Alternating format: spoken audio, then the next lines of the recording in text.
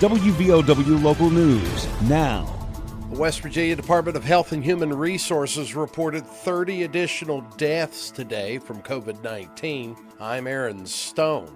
Since the beginning of the outbreak, a total of 4,346 West Virginians have succumbed to the virus. 1,019 additional infections have been confirmed through laboratory testing today. Statewide, hospitalized cases declined some to a total of 637 patients today, but patients in ICU units and on vents are up. A total of 202 patients are in intensive care units. 126 of those patients require ventilators. Fully vaccinated residents represent 58.7% of the population eligible to receive vaccines. West Virginia currently has 7,478 active cases of COVID-19. This is WVOW Logan. The Logan Regional Primary Care and Walk-In Clinic on Airport Road in Chapmanville is accepting new patients. Dr. Mahmoud Hamza is ready to be your primary care physician.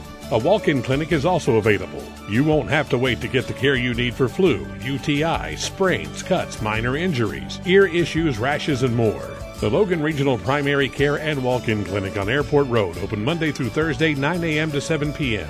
Call 304-239-8090. The latest county alert map published by the West Virginia Department of Health and Human Resources has 15 counties in the red zone. The map measures severity of community spread within each county.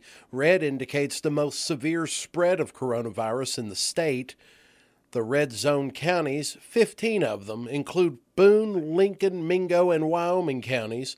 The severity of spread eases with each change of color. The second most severe spread color is orange, and there are 15 counties in the orange, including Logan and Wayne.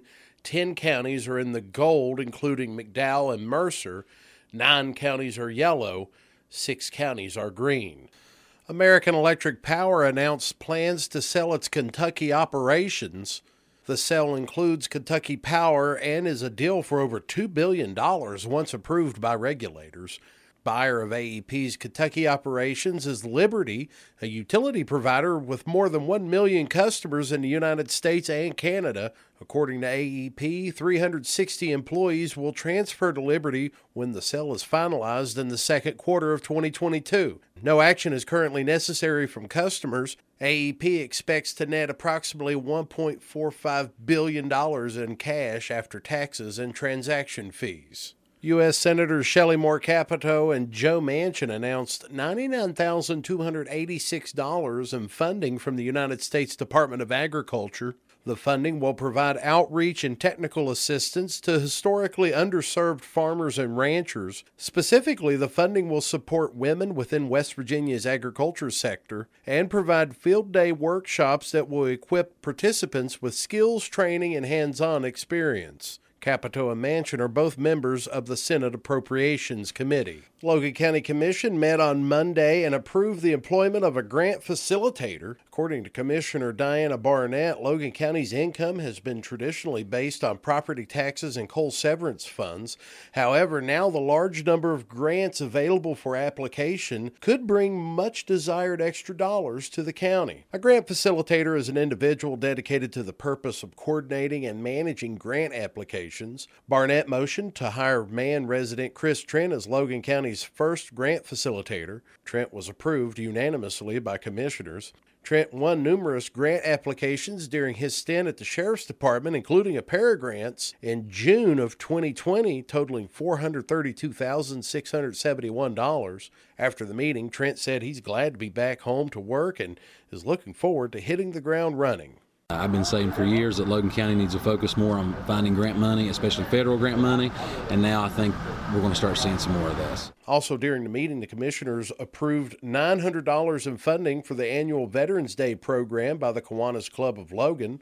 Kiwanis will be conducting a parade on Veterans Day beginning at 10 o'clock, and the parade will circle through the city of Logan and back to the island, and at the 11th hour, a ceremony dedicated to veterans will be conducted on the island. Veterans Day originated with the end of World War I. A ceasefire went into effect between Germany and the Allied nations on the 11th hour of the 11th day of the 11th month.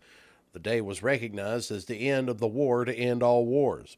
Kiwanis Club of Logan is also currently selling tickets for a PlayStation 5. The club will raffle off the PS5 before the Logan Christmas Parade on December 2nd. Tickets are limited to 500. They cost $10 each.